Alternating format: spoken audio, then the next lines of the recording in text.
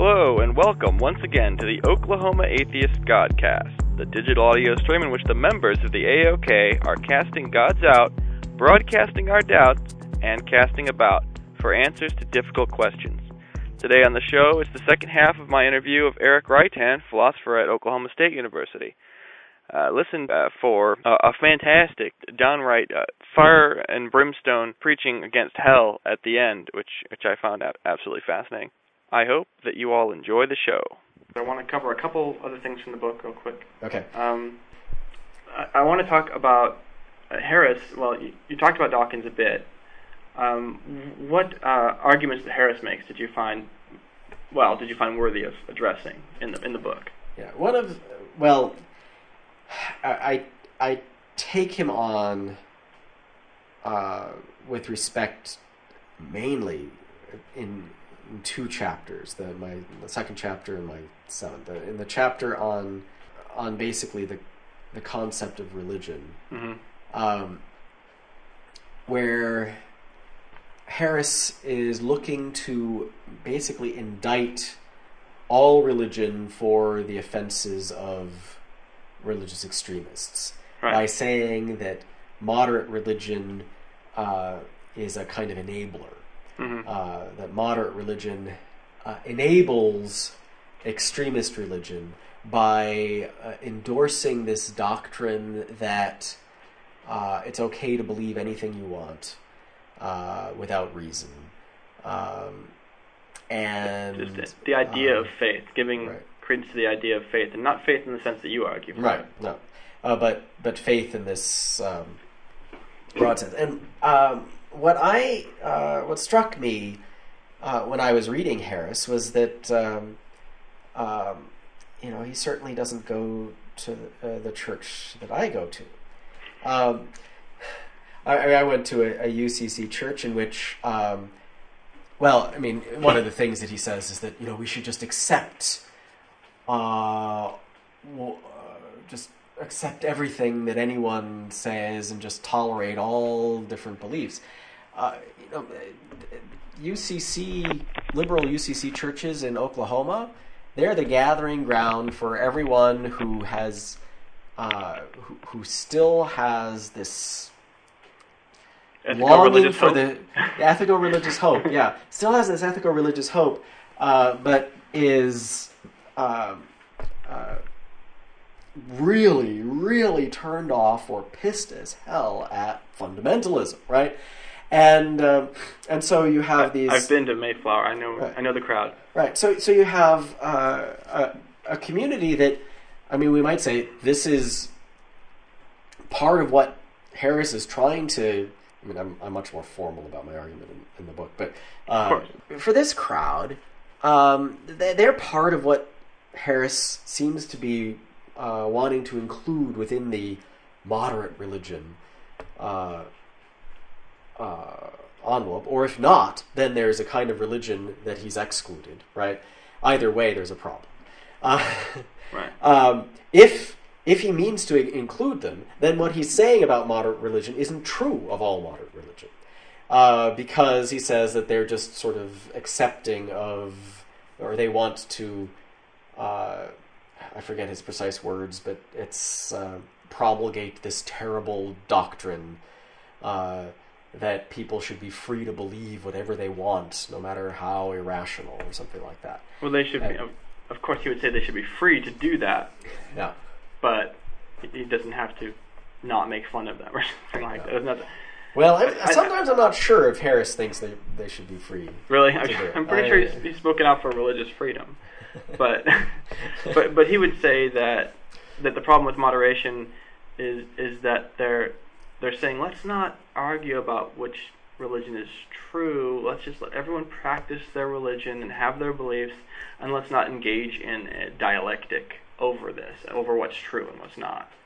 And I'm not sure if you could accuse the UCC of that.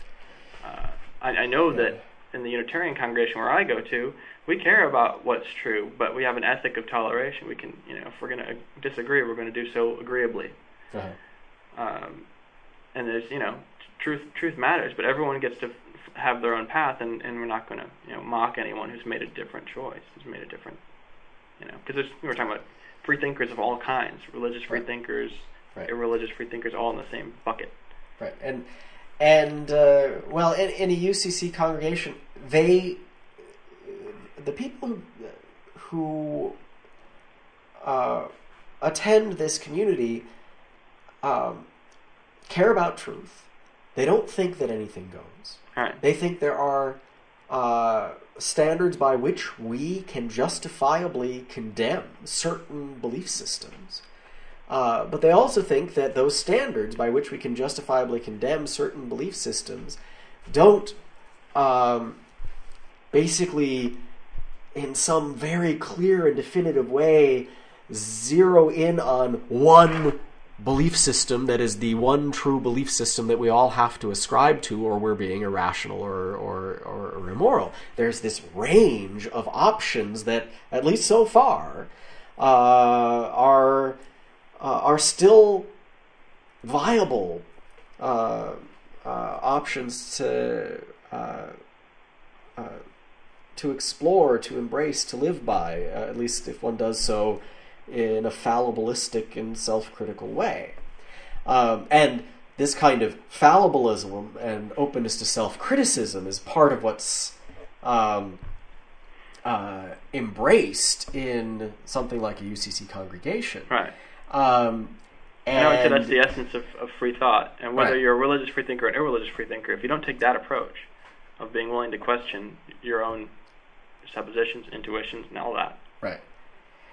And it's on the basis of this endorsement of fallibilism and self-criticism that a UCC congregation can take this strong stand against religious fundamentalism, for example. Because the big problem with this church over here is that they're not fallibilists about their own doctrines. They don't recognize the possibility that they could be wrong. Right, and that is a serious error, right, in itself. It would totally disallow the possibility of finding any errors and fixing them. Right.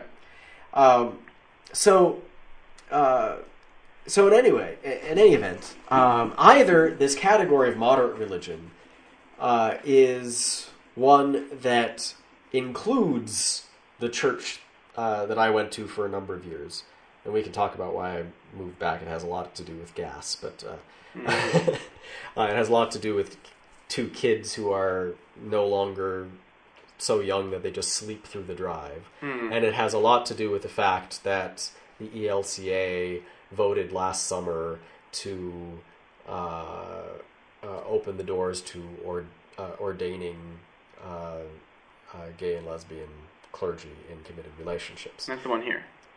Yeah, so that made it possible for my family to return to the ELCA church here in Stillwater. Cool.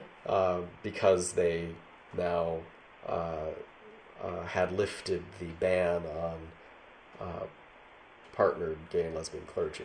See, this is where I have a problem with Harris, is that it seems to me that when it comes to civil rights, and I'm really big on civil rights and religious freedom and equality for gays and lesbians and everyone, that there's more people in the liberal churches who are willing to work for these good things than there are if you included all the free thought community. Everyone who's a skeptic or an unbeliever, an atheist, an agnostic, all those numbers put together do not equal the power of the liberal churches to work for social justice or for equal rights. And me, I'm a consequentialist. I'm concerned with results. I want people to have these opportunities like what you were just describing. And I think if we write off the liberal churches, we're basically saying there's this massive force for good, but we're not going to work with them. Right. We're not going to work with them side by side for things like separation of church and state or equal rights for gays and lesbians. And that to me is just crazy. They are one of the largest forces demographically here to do that sort of thing. We have to work with them if we care about these issues. We just have to. And I think this goes to my critique of Harris. He includes these liberal churches within a certain understanding of moderate religion that doesn't apply to them. And on that basis, treats them as enablers for fundamentalism and religious extremism, which they're not, right? They're not enablers of. fundamentalism and religious extremism. They are some of, I think, the most powerful voices socially against fundamentalism and religious extremism. I agree. Well, what about the argument that just by carrying around a Bible with that particular collection of books that the fundamentalists love to open up and bang on about, thump on, that you're in some sense enabling the idea that we're a Christian nation, or that the words are all true just as written on the page, which is basically the fundamentalist ethos. Is a really extreme form of sola scriptura. Everything that's on there, just take it all at face value, whatever translation you trust, KJV preferably. Right. Well, let me say that I meet lots of people who embrace the doctrine of plenary verbal inspiration in theory. This is within your congregation? No. Oh, okay. I meet a lot of people. Oh, you mean just people generally? In general. Okay, all right. Who embrace the doctrine of plenary verbal inspiration. Plenary meaning cover to cover. Right. Verbal meaning the very words. Inspired, right? In theory, they embrace it. In practice, I have never really met anyone who truly is an inerrantist when it comes right down to the nitty-gritty. I seriously doubt that it's possible to be a consistent inerrantist, because there's certain things that I don't think you can reconcile. Right. Like if you just line up that part from Deuteronomy that says, go into the land and smite everyone, against love thy enemies. Like I don't think it's possible to say these were inspired from the same source. Right. I just don't. Right. And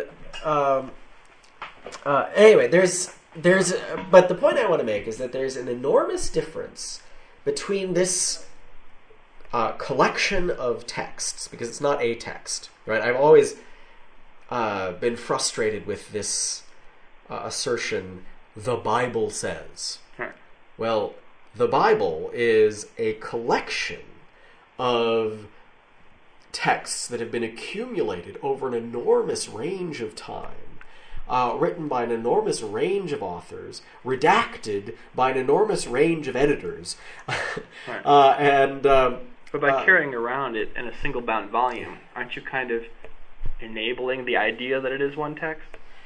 Shouldn't you carry around the Gospel of Thomas and everything else separately? It's all just pamphlets. Well, I mean, here's the thing, that there's a big difference between this collection of texts and the doctrines about it. Right. And one of the things that I think is the most powerful antidote to the more pernicious doctrines about the text is a deep understanding of the text and its history.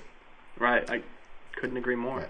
If you really, really understand this text and are able to think about the text really carefully, and you really understand its history and where it came from and how it came to be put together in the way that it is, and why the books that are in it, and why the books that aren't in it, and why some versions of the book have books in it or texts in it that other versions don't, and and the like. If you really understand the text and its history, that's, I think, the surest antidote to this way of approaching it, this naive inerrantism that just can't map onto the text. Right. You sound a lot like Robert Price there. There's some famous freethinkers and agnostics who have made those very arguments, but they didn't come from the background that you come from. Whenever somebody who comes from a very fundamentalist background like myself comes to understand what you're describing, usually they just leave the faith altogether, because they don't come from a tradition where you're encouraged to explore that and come to your own conclusions about it, so they just leave. Right. Yeah. Well, I mean, if you come from my background is that I was raised by basically two agnostic preachers' kids. Oh my! That is interesting. Yeah.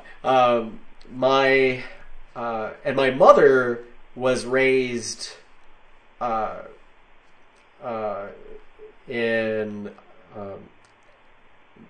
fundamentalist Norwegian Baptist environment. This tiny little community of Norwegian Baptists, evangelical fundamentalist community in Norway, and they moved around Scandinavia before emigrating to California. My father was a Lutheran preacher's kid, and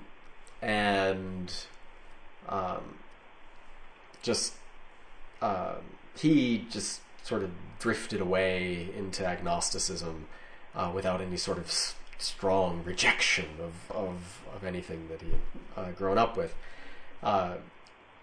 My mother,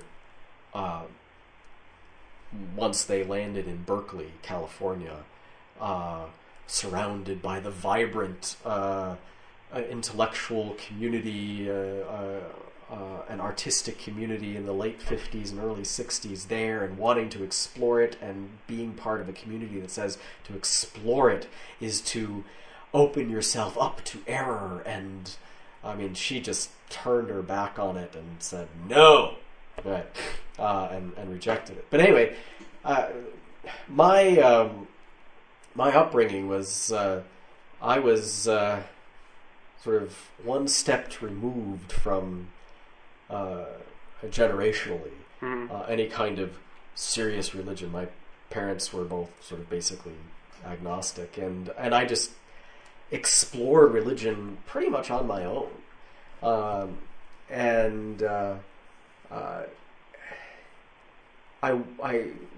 We went to a pretty liberal Methodist church in upstate New York. Okay.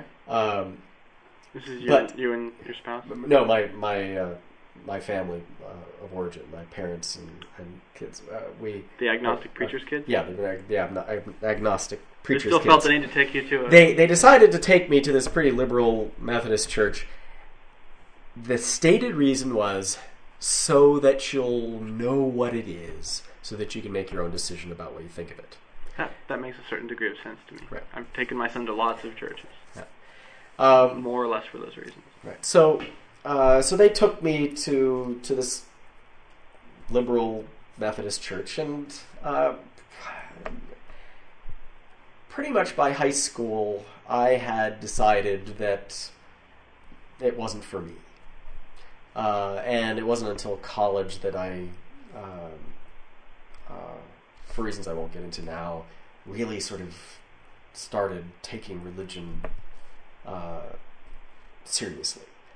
I do just want to ask one last question. What about the possibility that the new atheists are arguing against the God of fundamentalism, a God which you also argue against, that you guys really shouldn't be on opposite sides of the argument, because they're focusing on a particular brand of, what you'd called earlier superstition, as Plutarch, in Plutarch's sense, and you're arguing against that as well.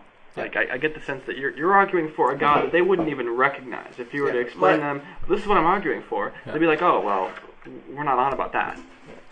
We're talking about religious repression and clitorectomies and all these horrible things that are done. Right, and if the new atheists were to position themselves in that way, and if they were to say that our beef is with fundamentalism and religious extremism, and we don't treat our arguments as really having any bearing on this other kind of religion, then I would say, we're on the same side. You're an atheist attacking this dangerous thing. I'm a theist attacking this same dangerous thing. Let's shake hands and work together to defeat this dangerous thing. But the problem was, and the problem is, that they attack this dangerous thing, and then they say, "Oh, and you're part of this dangerous thing too." Yeah, but only in the weakest sense that religion is such a broad term. Yeah. I mean, Harris tries to make the argument that you're giving cover, but it's not a very persuasive argument. Dawkins doesn't extend it. As far as I know, Dennett doesn't touch it. Yeah. And Hitchens is almost exclusively talking about not just fundamentalists, but the particular things that they're doing. Yeah. But he's very kind of dismissive of liberal and progressive forms of religion. There was an interesting interview between. I think with the what's her name? Yeah, a Unitarian minister, right, interviewed Hitchens, and I actually wrote an essay for the online progressive news magazine Religion Dispatches about that interview. They seem to get along pretty well once they calm down. Yeah, it took them a while.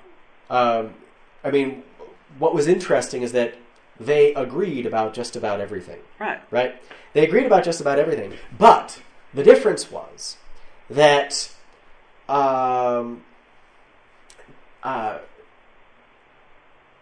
she defined herself as religious, and he defined himself as an enemy of all things religious. But their views were the same. Right.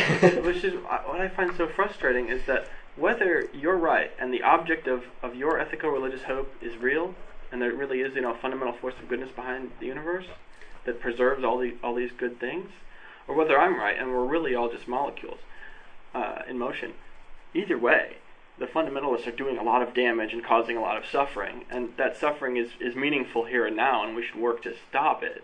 We should work together to stop it, and the example of equal rights for gays and lesbians is a perfect example. Right. Like, they're being treated badly for no good reason, and whether you can argue to them that they should interpret the Bible differently, and that'll persuade them, great. Whether I should persuade them that there are ethical principles that are more important than Leviticus, however they can be persuaded to stop doing that, I'm for it. We don't need to be at cross purposes when it comes to these real, live issues that are right now being debated in legislatures or wherever. Let me say one more thing about what I'm trying to do in my book. In a way, the New Atheists are really a group that I'm making use of for a purpose. And the purpose is to help delineate the parameters within which I think religion can be intellectually respectable and morally benign. And that's something a project you were hoping to do before this whole phenomenon came along, if I remember. Right. Yeah, and I was working on something like that, and what I saw in the New Atheist was a kind of foil against which I could pursue that project in a way that might make it more relevant to contemporary conversations and the like. Get people interested in it. Yeah. You brought me on board. Right. I mean, the idea is the New Atheists have these objections to religion. Mm-hmm. And I want to say, well, these objections pertain to much of what goes by the name of religion, but not all. Let's specify what is immune to these objections. This is a way of sort of trying to get at what religion has to be like in order, we might say, what does religion have to be like in order to avoid these objections? Right. And in effect, what I'm doing is saying that religion can avoid these objections, but it has to look like this. Right. And if religion does look like this, then it is intellectually respectable and morally benign.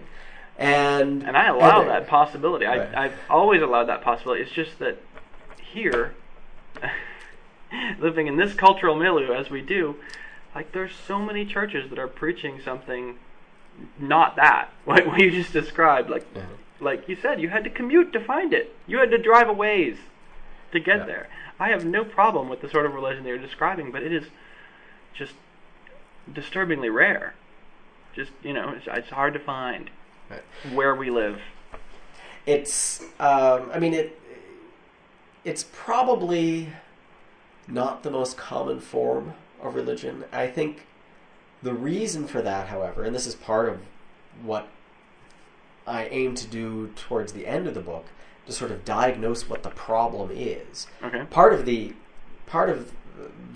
issue that I have with so many of the new atheists is that they try to treat religion as the problem, right? And what I want to say is that it's not religion as such that is the problem. It is, or that there's a sort of deeper problem, and it manifests in religion. It also manifests in other places. Right. This is where you made the distinction between religion and religionism. Right. Where religionism is the divisive you Yes. in out group kind of Right. manifestation. And I think there's this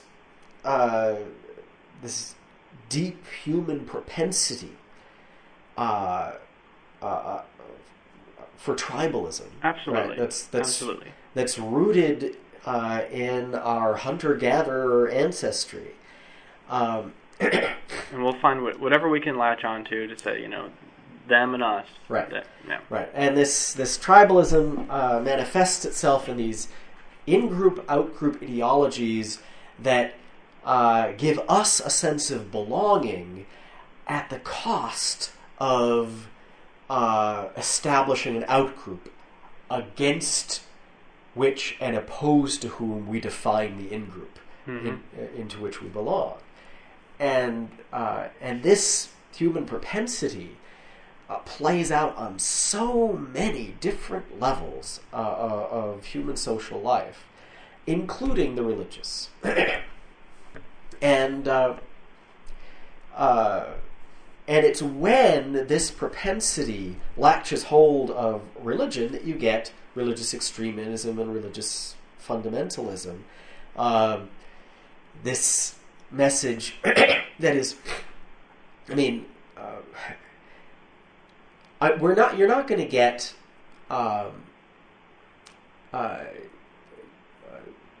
the religious fundamentalists to read The God Delusion, but you might get them to read Jean-Paul Sartre's Anti-Semite and Jew.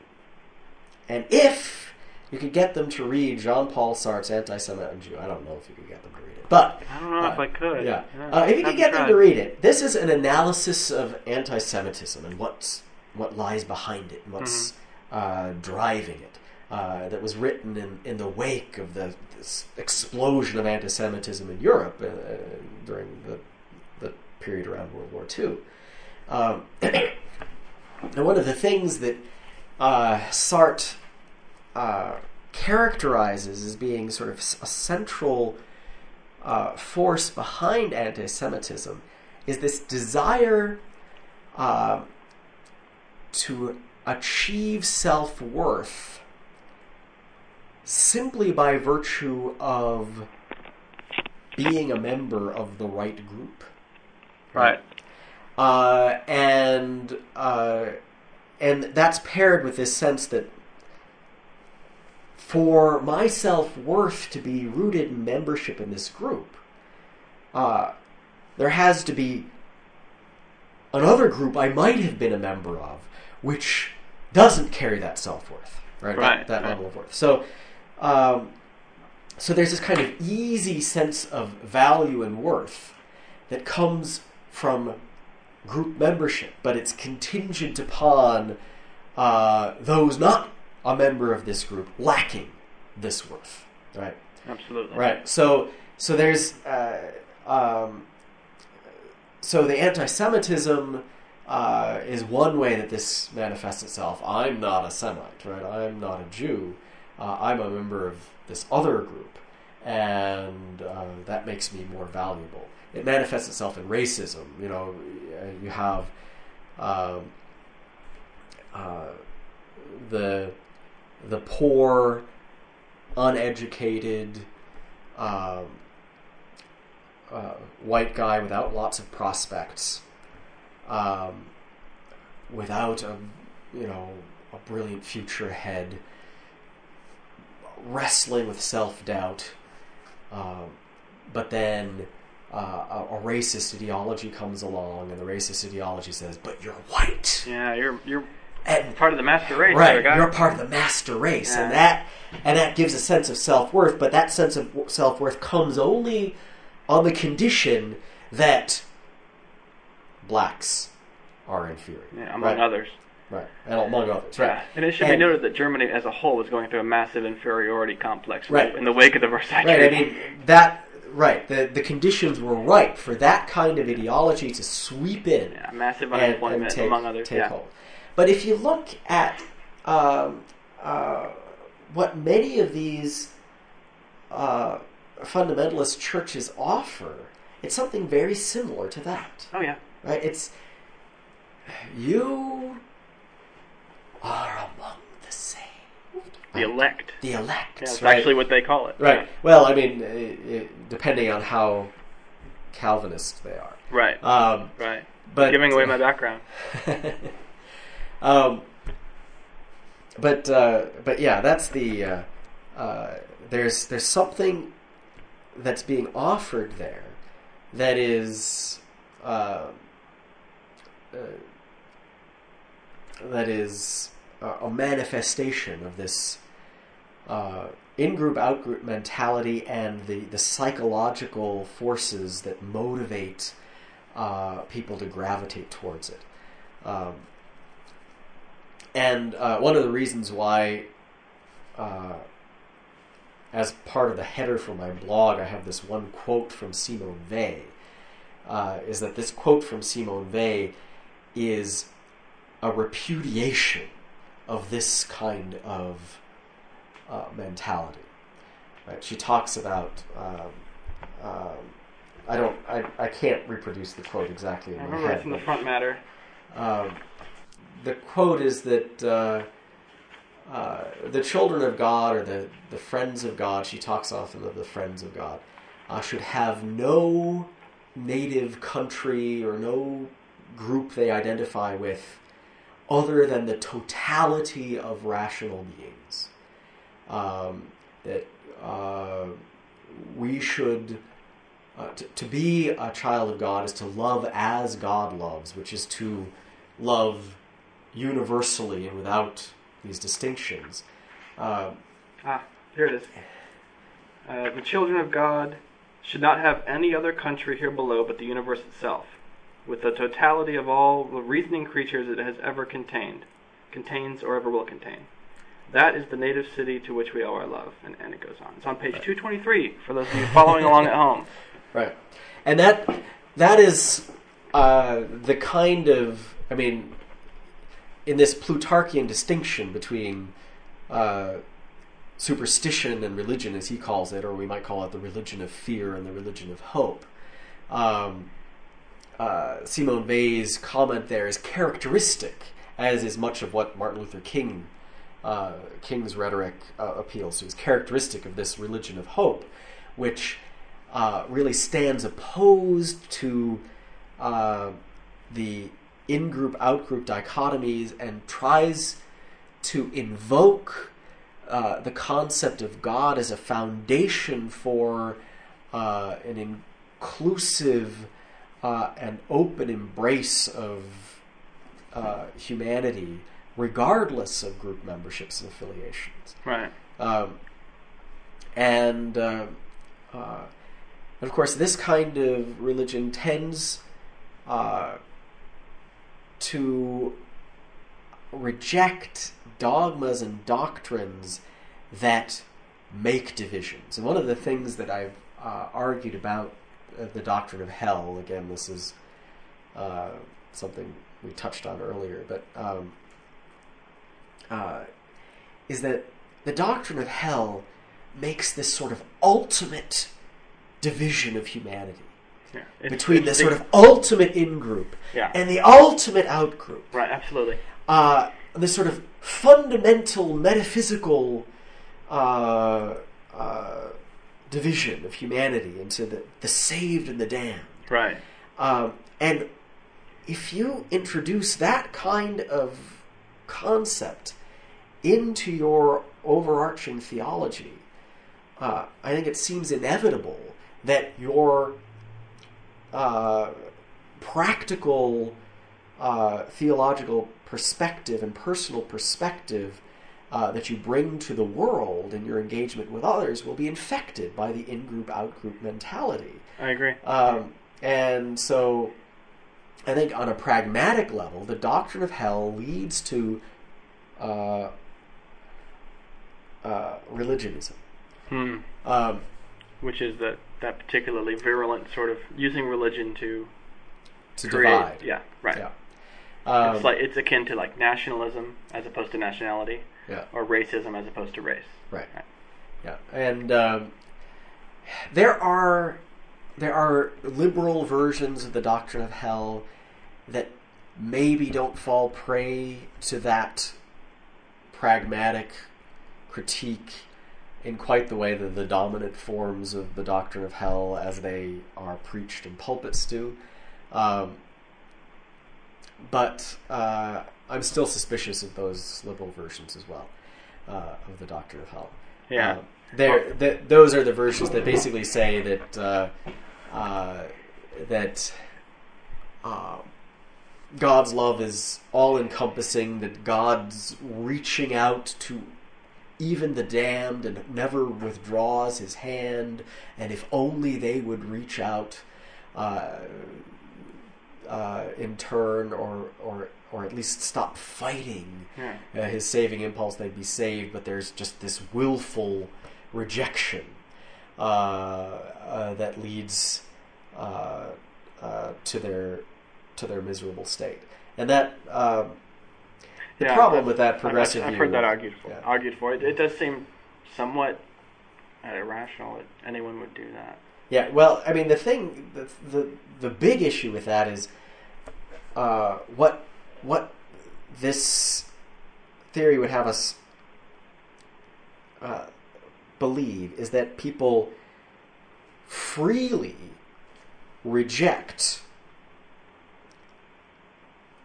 something which has nothing but good features in favor of something which has nothing but bad features. Yeah, which is to say they're way beyond clinically insane. Right. In full knowledge, immediate experiential knowledge of just how bad what they're choosing is. If they were not in full experiential knowledge of just how bad it was, they wouldn't be in hell, because they wouldn't be experiencing just how bad it was, right?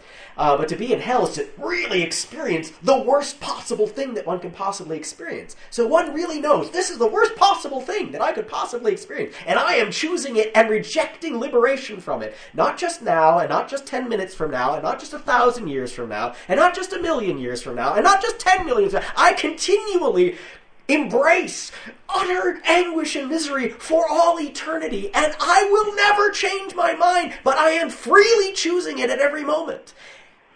That seems to me incoherent. No, it doesn't make a whole lot of sense. Have you read The Great Divorce? So that makes a bit more sense. Yeah. Have you read that? I've read it, and it's more hell is really not like you were describing, but more that hell. Yeah, I mean, there's versions of the doctrine of hell that are premised on this self-chosen state, but that the state of hell isn't that bad. It's a fair bit less hellish. Right. Yeah, it's more like Detroit. Right, something. Yeah. Thank you very much for your time today. I'm going to try to get the book club to read your book. I hope you can make it down. This podcast is a production of the Oklahoma Atheists, an organization dedicated to developing a community of like-minded individuals who share the ideas of free and critical thinking, and as opposed to the uncritical acceptance of faith-based ideas and norms. Our activities include dinner meetups, potlucks, family outings, debates, speeches, book clubs, volunteer opportunities, and political events and protests. We welcome all who share the ideals of critical thinking and who reject religious dogma. In addition to cultivating a community, we wish to contribute and put a face with all positive things non-believers and people with a secular viewpoint are doing in the world. If If you'd like to know more, please visit us online at www.oklahomaatheist.com.